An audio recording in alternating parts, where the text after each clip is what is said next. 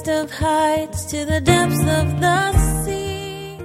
He has a form of godliness, but denying the power thereof. Going his own way, going his own direction. He was a patient but cunningly deceitful politician, Absalom. And the king said to him, "Go in peace." So he arose and went. And David would not get in the way of this, of course. In fact, it seems at this point that David seems to be just resigned to whatever the Lord would have to do. Have you ever been in a situation like that? And I think it's a good place to be when you've finally been broken. You placed the stars in the sky and you know them by name. You are amazing, God. All powerful, untamable, awestruck we fall to our knees as we humbly proclaim.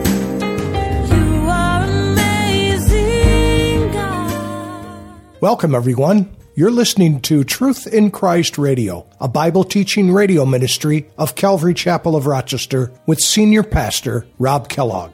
Should go. Or in heavenly storehouses laden with snow. Absalom committed treason under the guise of worship. He knew that the appearance of spirituality could work in his favor. So when Absalom went to David to ask his permission to go to Hebron to pay his vow to the Lord, David said, "Go in peace." Ironically, these were David's last words to Absalom. Upon hearing this, Absalom went to carry on the plot to overthrow David's kingdom. Absalom counted on the hope that most of Israel would see this as a succession and not a treason. Now let's join Pastor Rob as he finalizes this portion of chapter 15. I wish I was just like you. You're so wonderful, and the first chance they get, they'll stab you right in the heart. They'll take you before the media and slander you because you didn't call them. You didn't respond to their tweet quick enough. You didn't respond to that message quick enough. Your battery died in your phone, and you get to it the next day, and they're already lighting up the world because you didn't say hi to them. In Proverbs 29, it says, "A man who flatters his neighbor spreads a net for his feet." And although Absalom would use the people of Israel to garner support for his own desire to be king, that's what he did. And how often this kind of treachery and treason happens in companies, and it even happens in the church, where there's a man or a woman whose role is to support or help someone in authority or someone in charge, and rather than fulfill that role faithfully, they begin to secretly build support for themselves, and they seek to undermine them in an attempt to supplant or take their position. This happens all the time in corporations. This happens even in the church today. And it happens in every vocation because of what? Because of pride, because of jealousy, greed of the human heart. Now it came to pass after 4 years that Absalom said to the king, "Please let me go to Hebron and pay the vow which I had made to the Lord." Now, some manuscripts will read 4, and the Latin Vulgate, the Septuagint, the Chaldee scriptures all say 40, but there's a handful of other ones that say 4. Now, logically, you can. It's very easy in the Hebrew, by the way. And this is one of the things you're going to find in the book of Samuel specifically, and in Kings and Chronicles, is when they were translating those original scriptures and they were making copies, it's very easy to mistranslate a number very easily. It's literally like adding a dot or something like that. It's very easy to do. And so often you'll see discrepancies with numbers, especially in 1st and 2nd Samuel.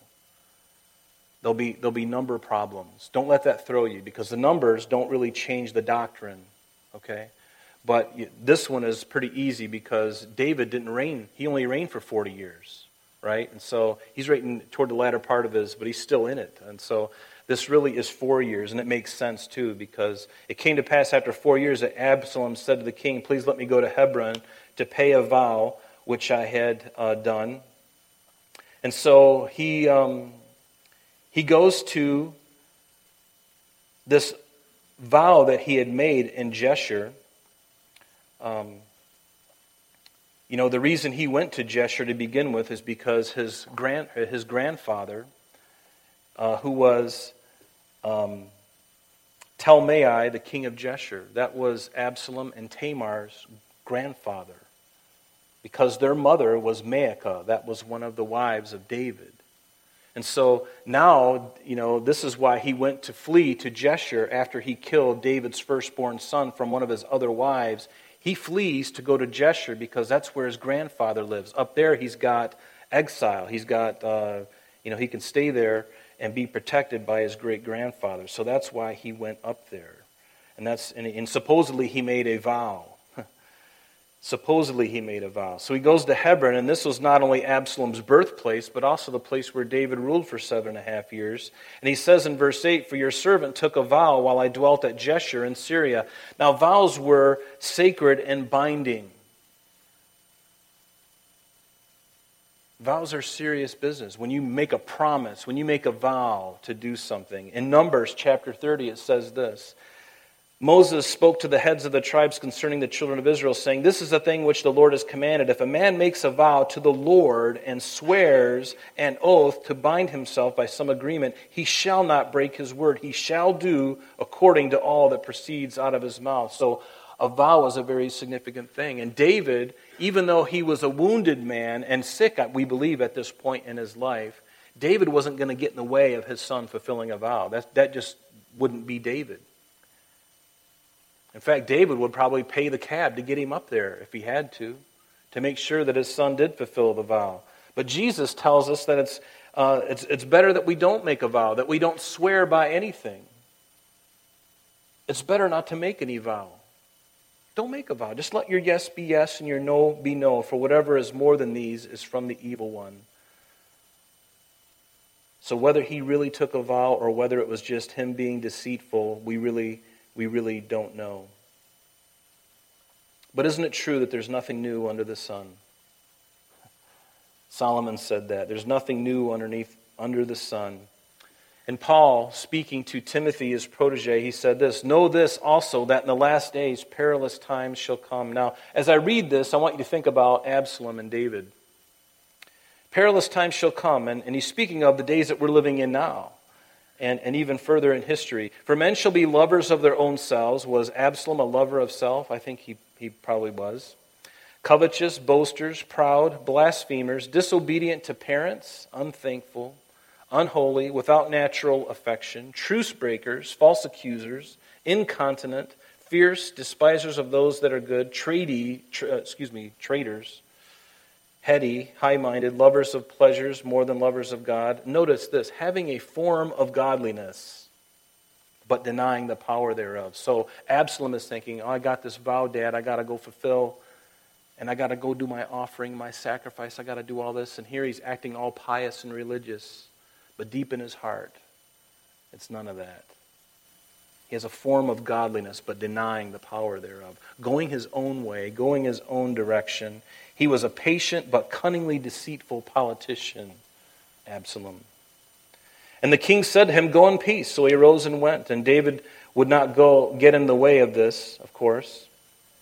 In fact, it seems at this point that David seems to be just resigned to whatever the Lord would have to do. Have you ever been in a situation like that? And I think it's a good place to be when you've finally been broken. It takes a while. It takes a long time for a person to be broken. Not everybody is broken. We're all going through the process of continually being broken, but I'm talking about when you're broken, when your will is finally broken. When you finally get to that place in your life where you've tried everything, you've done everything, and you're suffering the consequences for it, and you're laying at the bottom of some jail cell, or you're laying, your life is just a complete mess, and you're at the point where you're like, oh God, I've done all this, and Lord, I deserve everything you got. I deserve all the punishment. I deserve all of the consequences for this sin. And then when you finally say, Lord, I give it all up, and they really mean it in their heart, and they finally break, and they're just like, Lord, just take me, whatever you want to do. That's where I was. And the Lord is still breaking me. I don't want to sound like I'm there, because none of us are really there. We're continually being sanctified, right? But being broken is a really good thing. And David here, he's just, Lord, whatever you want to do. That's a beautiful place to be in. And for a human being to get to that place, it takes sometimes, most of the time, it takes a long time. Some people are in their 70s and their 80s before they finally give it all up. And they're just like, Lord, I've lived a life of debauchery. I've been a criminal all my life. I've been an idolater. I've been a fornicator. I've been an adulterer. I've been all these things. I've been a thief. I've been a cheat. I've been a sneak. I've been everything in between. And Lord, you've allowed me to live, and I still got breath, and they crack like an egg, and they come to Christ. It's a wonderful thing to be broken. And I believe David at this point is such a beautiful place. But usually people don't get here unless they really go through it. There's a process. And what David had went through in his life, what he's already seeing, what God has already told him is coming, and it begins to happen, and David's like, okay, Lord, you got my attention. You've been faithful to me from the moment I stepped out of that field tending to those sheep, when you had Samuel anoint me at my father's house. From that moment, God, you've been with me every step of the way. You've allowed me to be the king over Judah, and then you allowed me to be king over all of Israel, and then you allowed me to finally to bring the Ark of the Covenant into Jerusalem. What a blessing that was. And now I've got this palace, and I got all these people, and everything is great, and it's great, and then I mess it up, and I look at her. I look at Bathsheba, and I have to have her, so he has her. And then to cover up the baby that's forming in her womb, he's got to quickly get her husband to be with her. And he's a more man of God than David is, and he says, I can't touch her while my brothers are out in the field. I'm not going to do that. So David goes, the only way I can cover this up is I got to kill this guy. So he does. He has him killed. And now to think after all that, he's broken. He's had it. And now he's reaping the rewards. He's reaping the rewards because the wages of sin is death. And he's seeing it played out. And that's a hard thing to see. And it's usually when we experience really tough things like that, even though you've been forgiven. And I would encourage you to never let go. And we're going to have to end here because we got a lot more to go through. But I want you to just think on this tonight.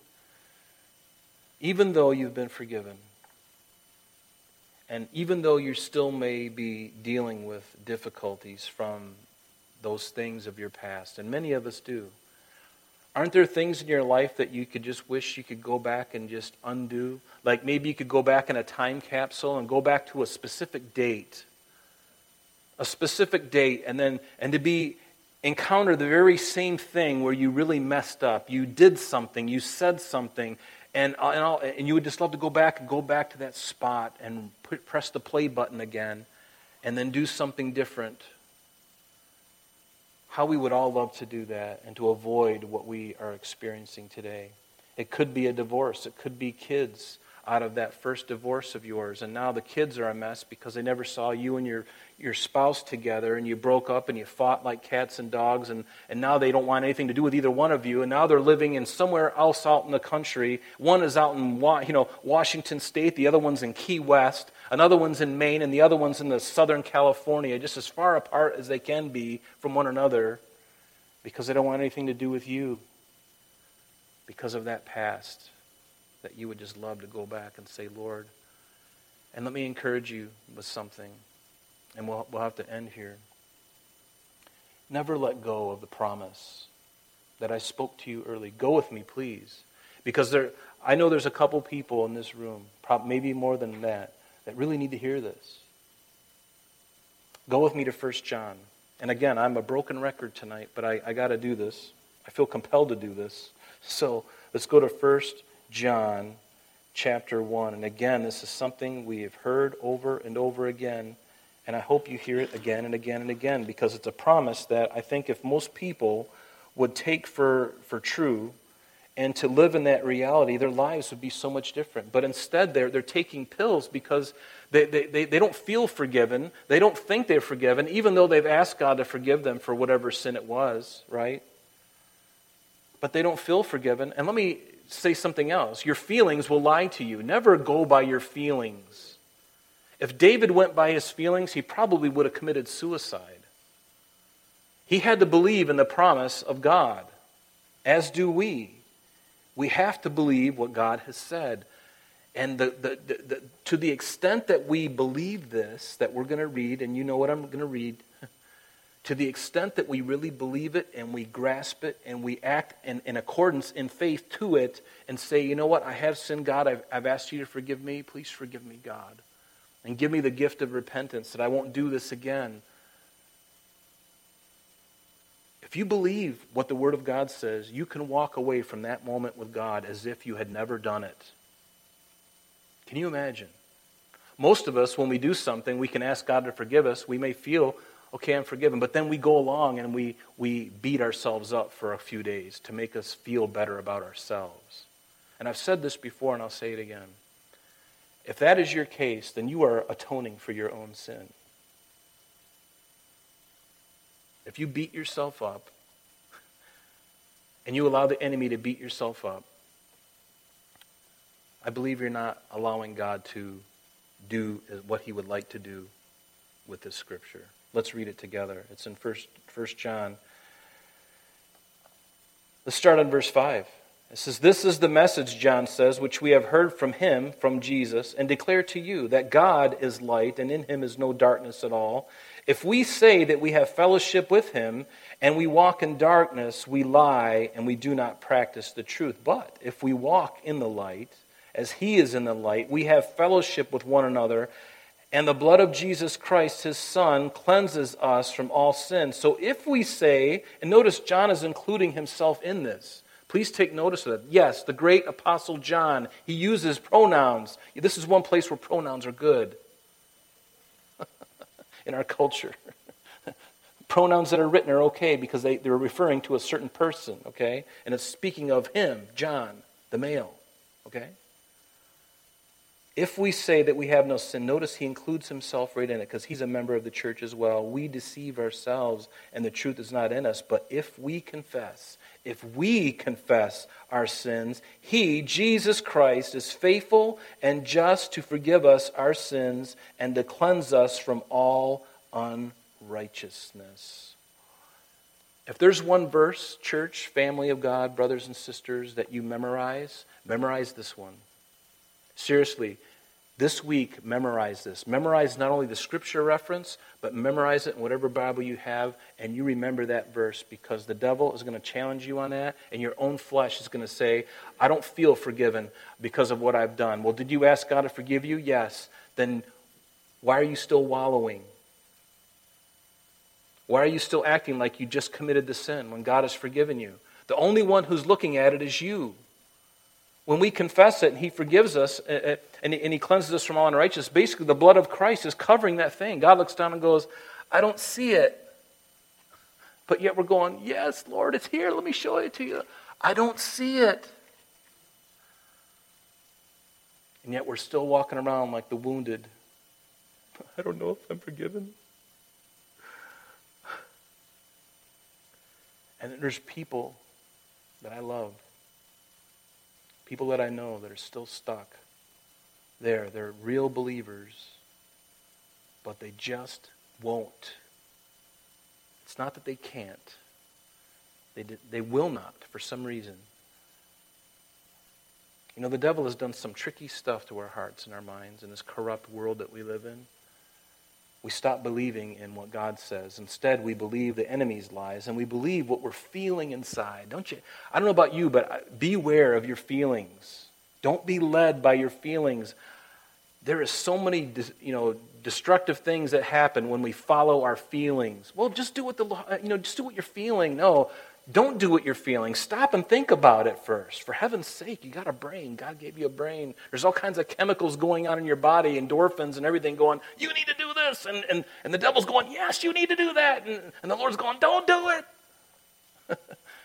And we're like, I'm going to do it. It feels right. I'm going to do it. And then finally you do it, and then you end up in jail. And the devil goes, I thought you'd do it. Everybody else did it too. And God is going, my poor child. Slow down. Stop. What was that? Stop, drop, and roll. Remember Dick Van Dyke did that thing about fires and stuff like that? That's a pretty good thing. Except don't roll, just stop and drop, okay? Stop and drop on your knees and ask God to forgive you. Stop and drop and believe what he said. And if he is faithful in what he said, then you can walk away from that moment as if you had never sinned that sin. You can walk away from the guilt of it. Now, are you going to forget about it? Chances are you're not going to. But when the devil or your flesh comes and says, you are just like David, and you can say, you know what? But David also knew that he was forgiven. You read Psalm 51 and you read Psalm 32, and you see that David knew that he was forgiven. He knew that he was forgiven, but he knew there was consequences. And boy, they're a bitter pill. They are a bitter pill. And so if you're experiencing those circumstances tonight, don't ever lose sight of the truth that you've been forgiven. Because if you don't, you're going to walk stunted. Your growth in the Lord is going to be stunted. You're going to be trying to atone for your own sin. And you're not God. I'm not God. I can't pay the price for my sin. There's one who paid the price. Trust and believe in him. Amen? Let's stand and pray.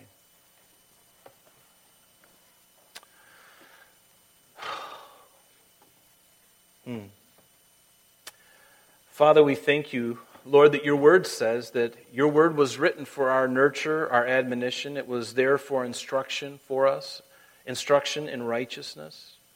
Lord, it's there to bring conviction. It's there for our learning. It's for all of these things, God. And tonight, Lord, help us as we go through this very difficult period in David's life where he's experiencing these things. Lord, help us to not be dissuaded and overtaken, Lord, by the consequences that we may go through, even from past sins that you've already forgiven. Lord, help us not to walk in that any longer, Lord, but to walk in newness of life, knowing that you've forgiven us, Lord. And set us free from this stuff, Lord. All it does is it just wreaks havoc on us. And Lord, we're already dealing with, you know this, God, this culture, these things that are happening in our society, in our country right now, is hard. It's hard enough to deal with, let alone the things internally that we're going through right now. Knowing our own hearts and our own issues. Lord, please give us freedom. Set us free again, Lord. Even for those of us who know you, Lord, set us free. And set us free from the preconceived ideas that we've heard that are not biblical. Set us free from the things that we have put upon ourselves. Set us free from the things that somebody else has told us that's not even in your word. I don't care if they're a pastor or whoever they're at, or if they got wings and they're floating. It doesn't matter. God, you alone, your word is everything. And Lord, I pray that you'd set my brothers and my sisters free. Set me free from anything from my past. And if I haven't confessed it, Lord, help me today, tonight, before I hit that pillow, to confess every known thing that I can think of, Lord. And you will be free to forgive us and to cleanse us. And Lord, may you just take the weight of that, the guilt, the shame, and just cause it to rise up off of us, Lord, because that is what you purchased on the cross, among many other things. You provided that for us. And may we walk in newness of life. And while the world looks at us and says, you people are crazy, Lord, let us be crazy. But let us be honoring you, Jesus, and glorifying your name. We ask it in Jesus' name. And everyone said, amen. Amen. I'm sorry, that concludes our program for today. But please join us next time as Pastor Rob continues our study in the book of 2 Samuel. Calvary Chapel of Rochester is located at 2503 Browncroft Boulevard, Rochester, New York, 14625. You can reach us at our church office between 9 a.m. and 4 p.m., Monday through Friday, at area code 585-586-3140. If you would like to have an audio CD of today's message mailed to you in its unedited form, simply mention today's date when contacting our church office. You can also contact us via the web by logging on to www.calvaryrochester.com. There you will be able to access a number of useful things, such as information concerning our beliefs, our ministries, contact information, our location, service times, and much more. You can also download or listen to the radio and sanctuary messages free of charge from the teachings link at the top of the page. To listen to Calvary Chapel of Rochester sanctuary messages or Truth in Christ Radio on your mobile device, just subscribe to both through Google Podcast or Apple Podcast. You're also invited to join us on Sunday and Thursdays through live streaming of our services and Bible studies. Just click on the online services link on the website. We're so glad that you could join us today. And if there is any way that we can bless you with your walk with Jesus Christ, please don't hesitate to call our church office. Remember, Jesus said, "I am the way, the truth, and the life. And for this cause I have come into the world, that I should bear witness unto the truth. Everyone who is of the truth hears my voice." May God bless you in abundance today as you walk with Him. And until next time, this has been Truth in Christ.